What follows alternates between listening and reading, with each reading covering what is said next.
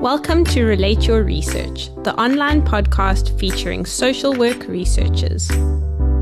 I'm Jessica Renassen, and learning should be relatable. Today in studio, I have Tia Wynn, a social worker from Home of Hope here in Cape Town, and also a postgrad researcher from Stellenbosch University. Welcome. Thank you. Thank you so much for having me. It's really exciting to have you part of our pilot episode. So welcome to all our listeners for the very first time. And this podcast is really here just to set the tone and to create a platform for social workers to share their research and their lessons with our listeners. So great, it's exciting. Stunning. So let's get started. Our theme today is on social work supervision. And Tia has been doing some research into that field, so we're excited to hear a little bit about that. So let's get started. Your research focus is supervision. Could you explain a little bit to our listeners, maybe break down what is supervision, what does it mean for you? Yeah. Perfect. So I think with supervision specifically, there is no universally accepted definition because there's, various fields and various things. So I'll be explaining within the context of my study and how I see supervision for this time and for social workers.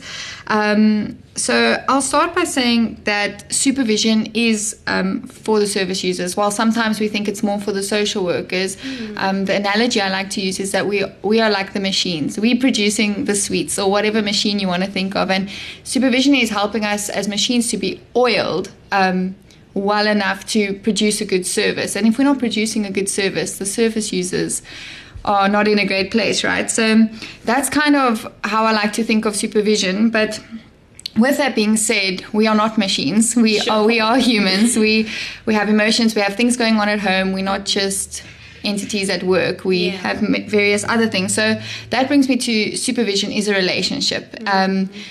And the supervisory relationship needs to be founded on mutual respect, non-discriminatory factors so that you can have a good relationship with your supervisor. So absolutely. I'm kind of going to explain supervision within the relationship, but then also I think within my study, people know what supervision is, but they don't know what supervision is not.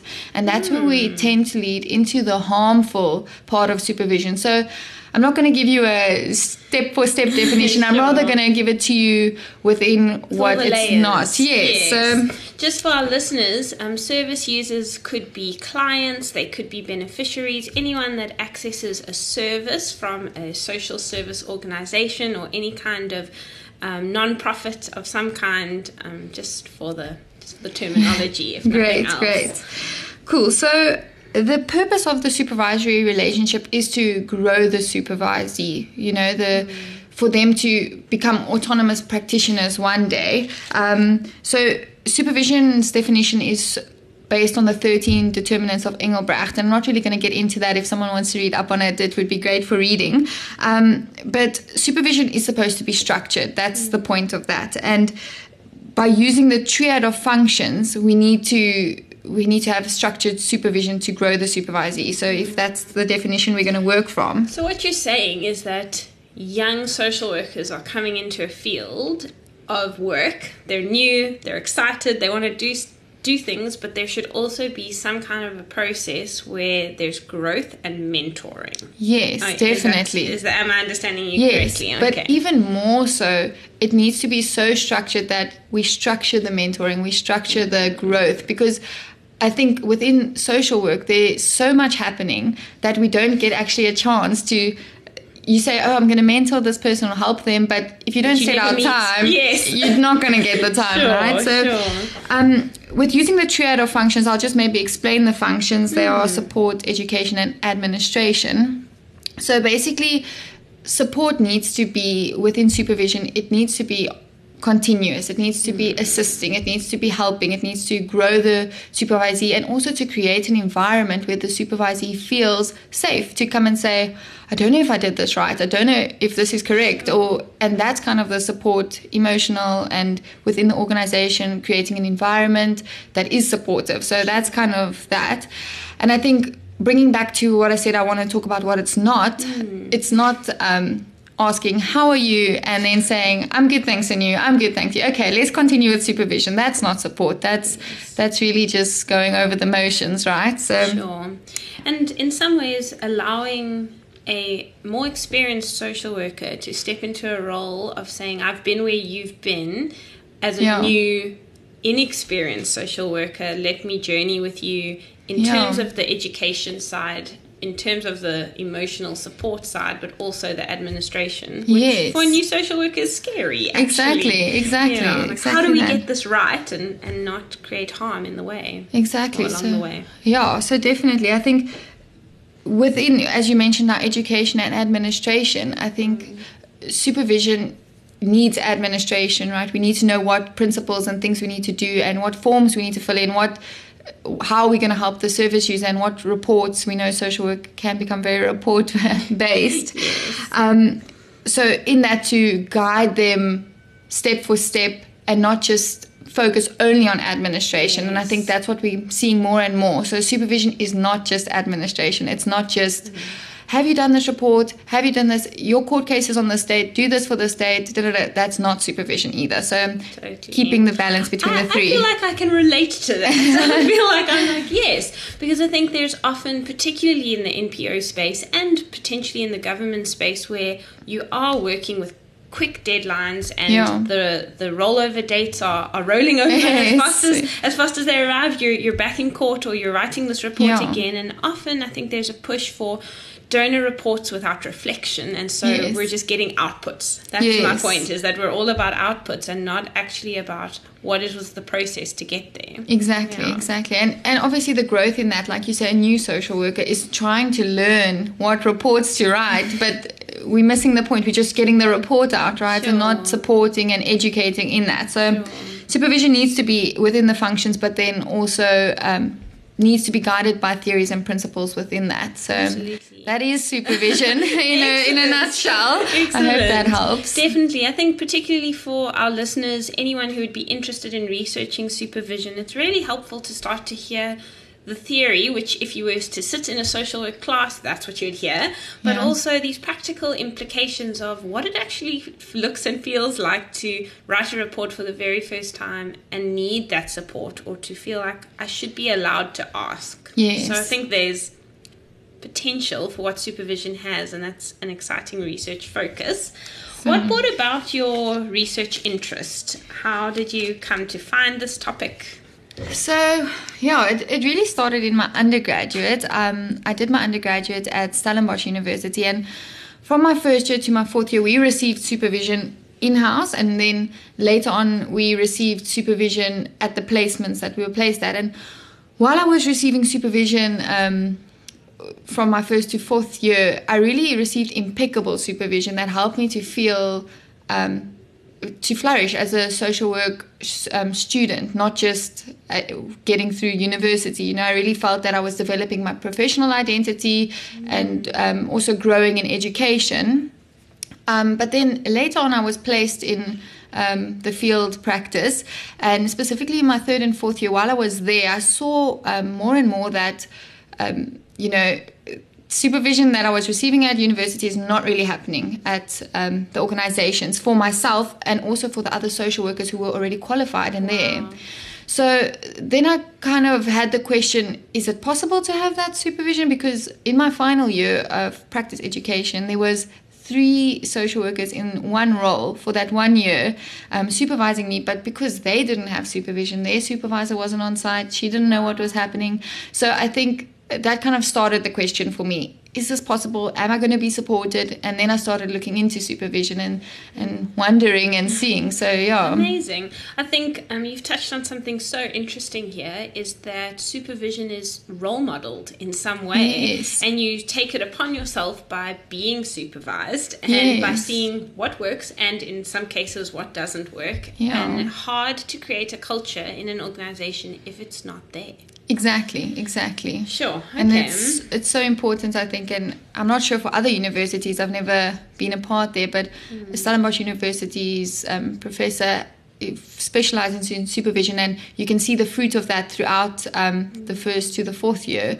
So I think that needs to be a culture within. Definitely, and to be leader-led. And I think my experience has also been with watching supervisors almost not prioritize the experience of supervision. So although they're there, you're not going through that process. Yes. Or it's easy to cancel supervision because Yes. There are other matters at hand. Yes, exactly. Okay, tell us a little bit about your research findings.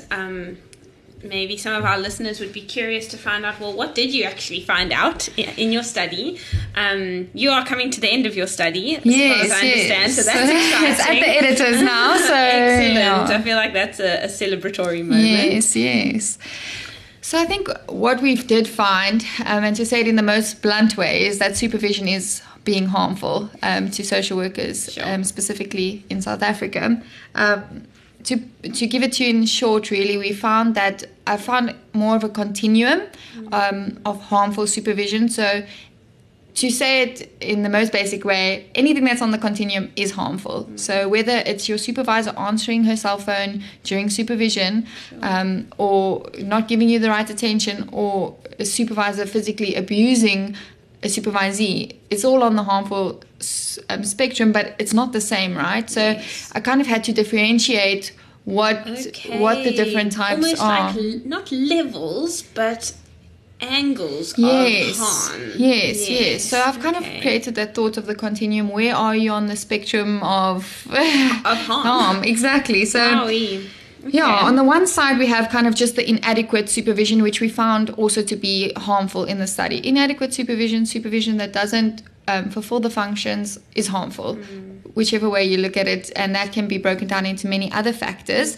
But then on the other side we have the really having sexual relations with your supervisee, physical abuse, belittling your supervisee, really the extreme harms. So we've kind of found that these things are happening. Wow. I'm not sure, would you like me to elaborate a bit more on those? Go for it. Cool. I think something that is interesting is for a listener or for someone who's interested in social work supervision, and now we're touching on this harmful kind of concept, is what does that look like, and how do I know if I'm in a harmful supervisory relationship? So I don't know if you want to comment a little bit on that. I think that's one of the most important recommendations that I've also made, is to teach supervisees and in the undergraduate level what is harmful supervision, because people don't know. And so we know, okay, my supervision isn't completely right, but it's not harmful, but it is. And we need to be more familiar with the term harmful. So I think some of the factors which we found is not receiving supervision at all. This is one of the big things I found trying to get interviews. A part of my criteria for inclusion was you need to be receiving supervision. Wow. And I phoned and so many people aren't receiving supervision, so they couldn't assist me because of that. So that's a big problem. And then also not having structured supervision. This is more now on the lower end of the spectrum, but coming into supervision, no agenda, not really knowing what to do, just chatting about cases, maybe a little bit of this, maybe a little bit of that. We need to have an agenda. We need to be structured. We need to have goals.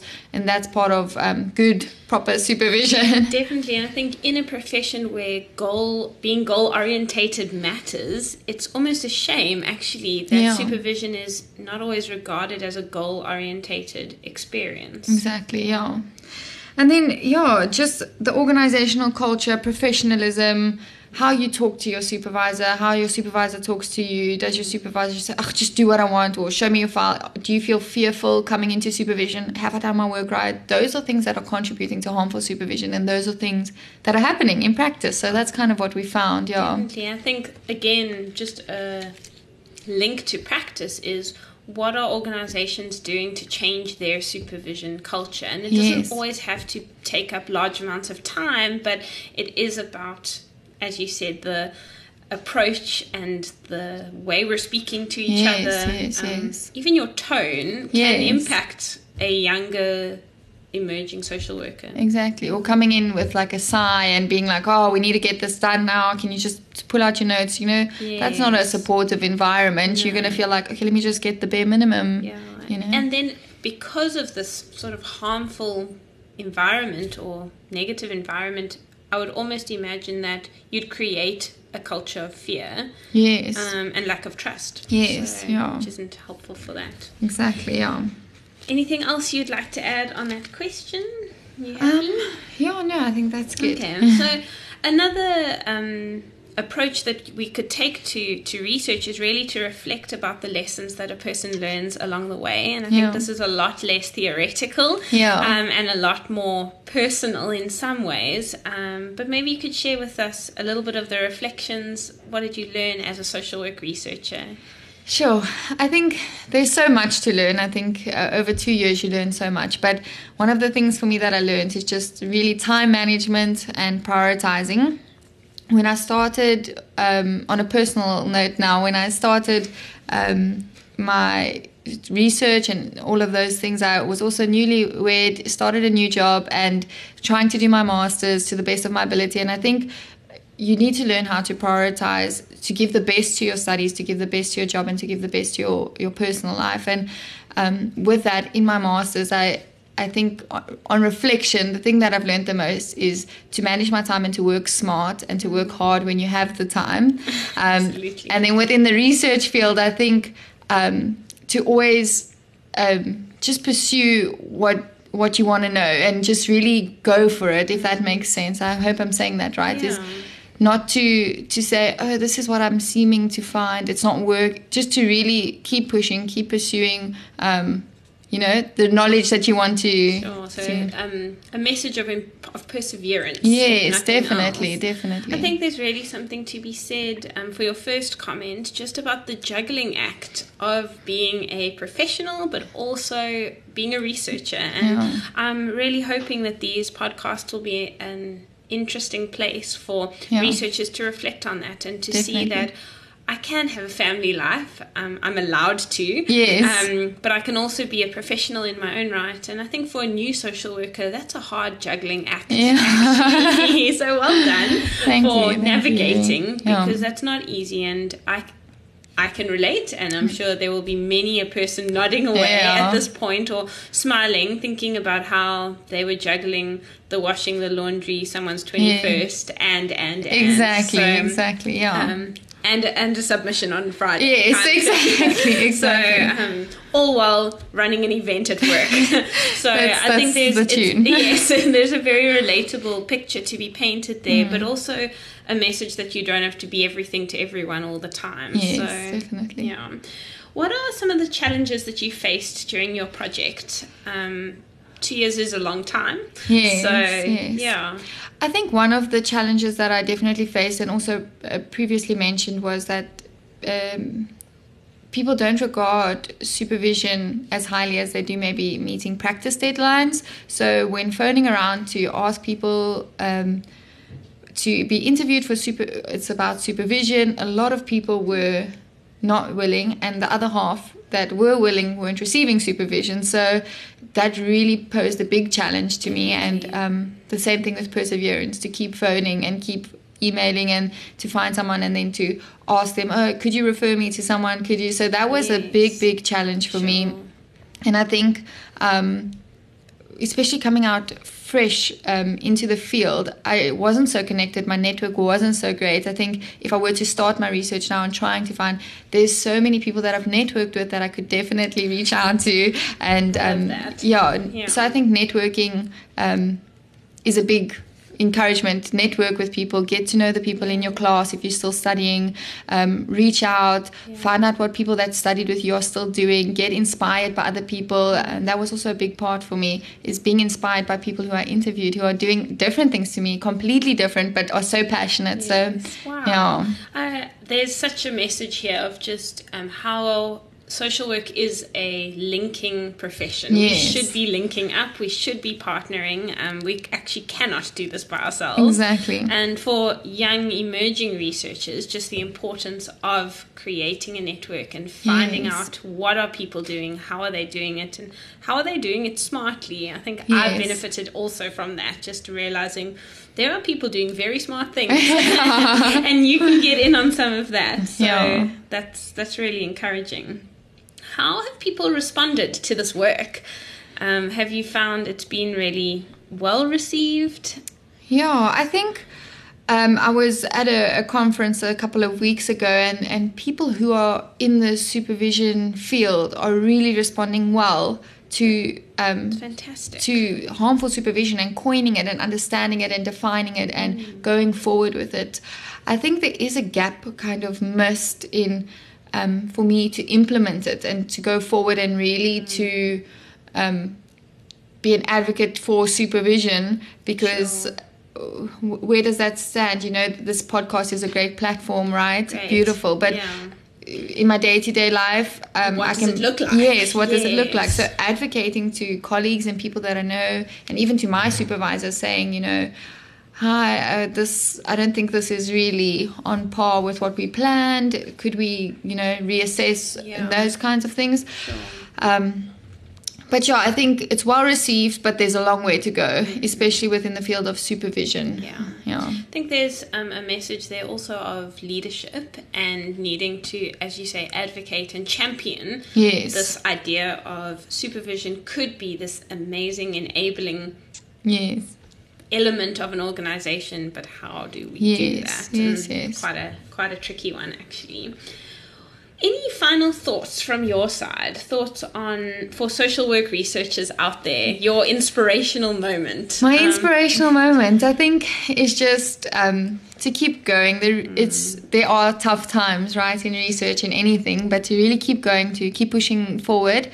And then also to really invest in, after you've researched, to do something with that, not to just write an article, publish an article, be done with it. To really, as you say, champion the research out, get it out there, continue with further research if that's needed. So I think, that's the big moment. It's just to just really do something with our research. It's all fair and well to get a degree, put it on your wall, but to really make a difference with what you've done over 2 years. Is the work starts after the 2 years ends. I think there's just such space and growth for that, and maybe in a few years' time you'll be looking back going, wow, I never realized the role and impact that study or reading up on that would have had. So I'm excited to watch you transition from a finished project into championing the cause. Thank you. And really exciting to see what you are up to. Any other thoughts you'd like to share before we end? No, I think that's really everything. And although I'm not working in a supervisory field now, I think we shouldn't discount the field that we're in, right? Definitely. So to work where we are, and also with saying that we should champion after a study's done, is to also don't despise small beginnings. Wherever you are now, just take what you have and the resources you have around you, even if that's reading a couple of articles and changing someone's life around you right now through research. Do it. It's worth the while. Amazing. Well, thank you for being with us this morning. Thank you so much for having me. And we'll definitely stay in touch. Cool. Thanks. Okay.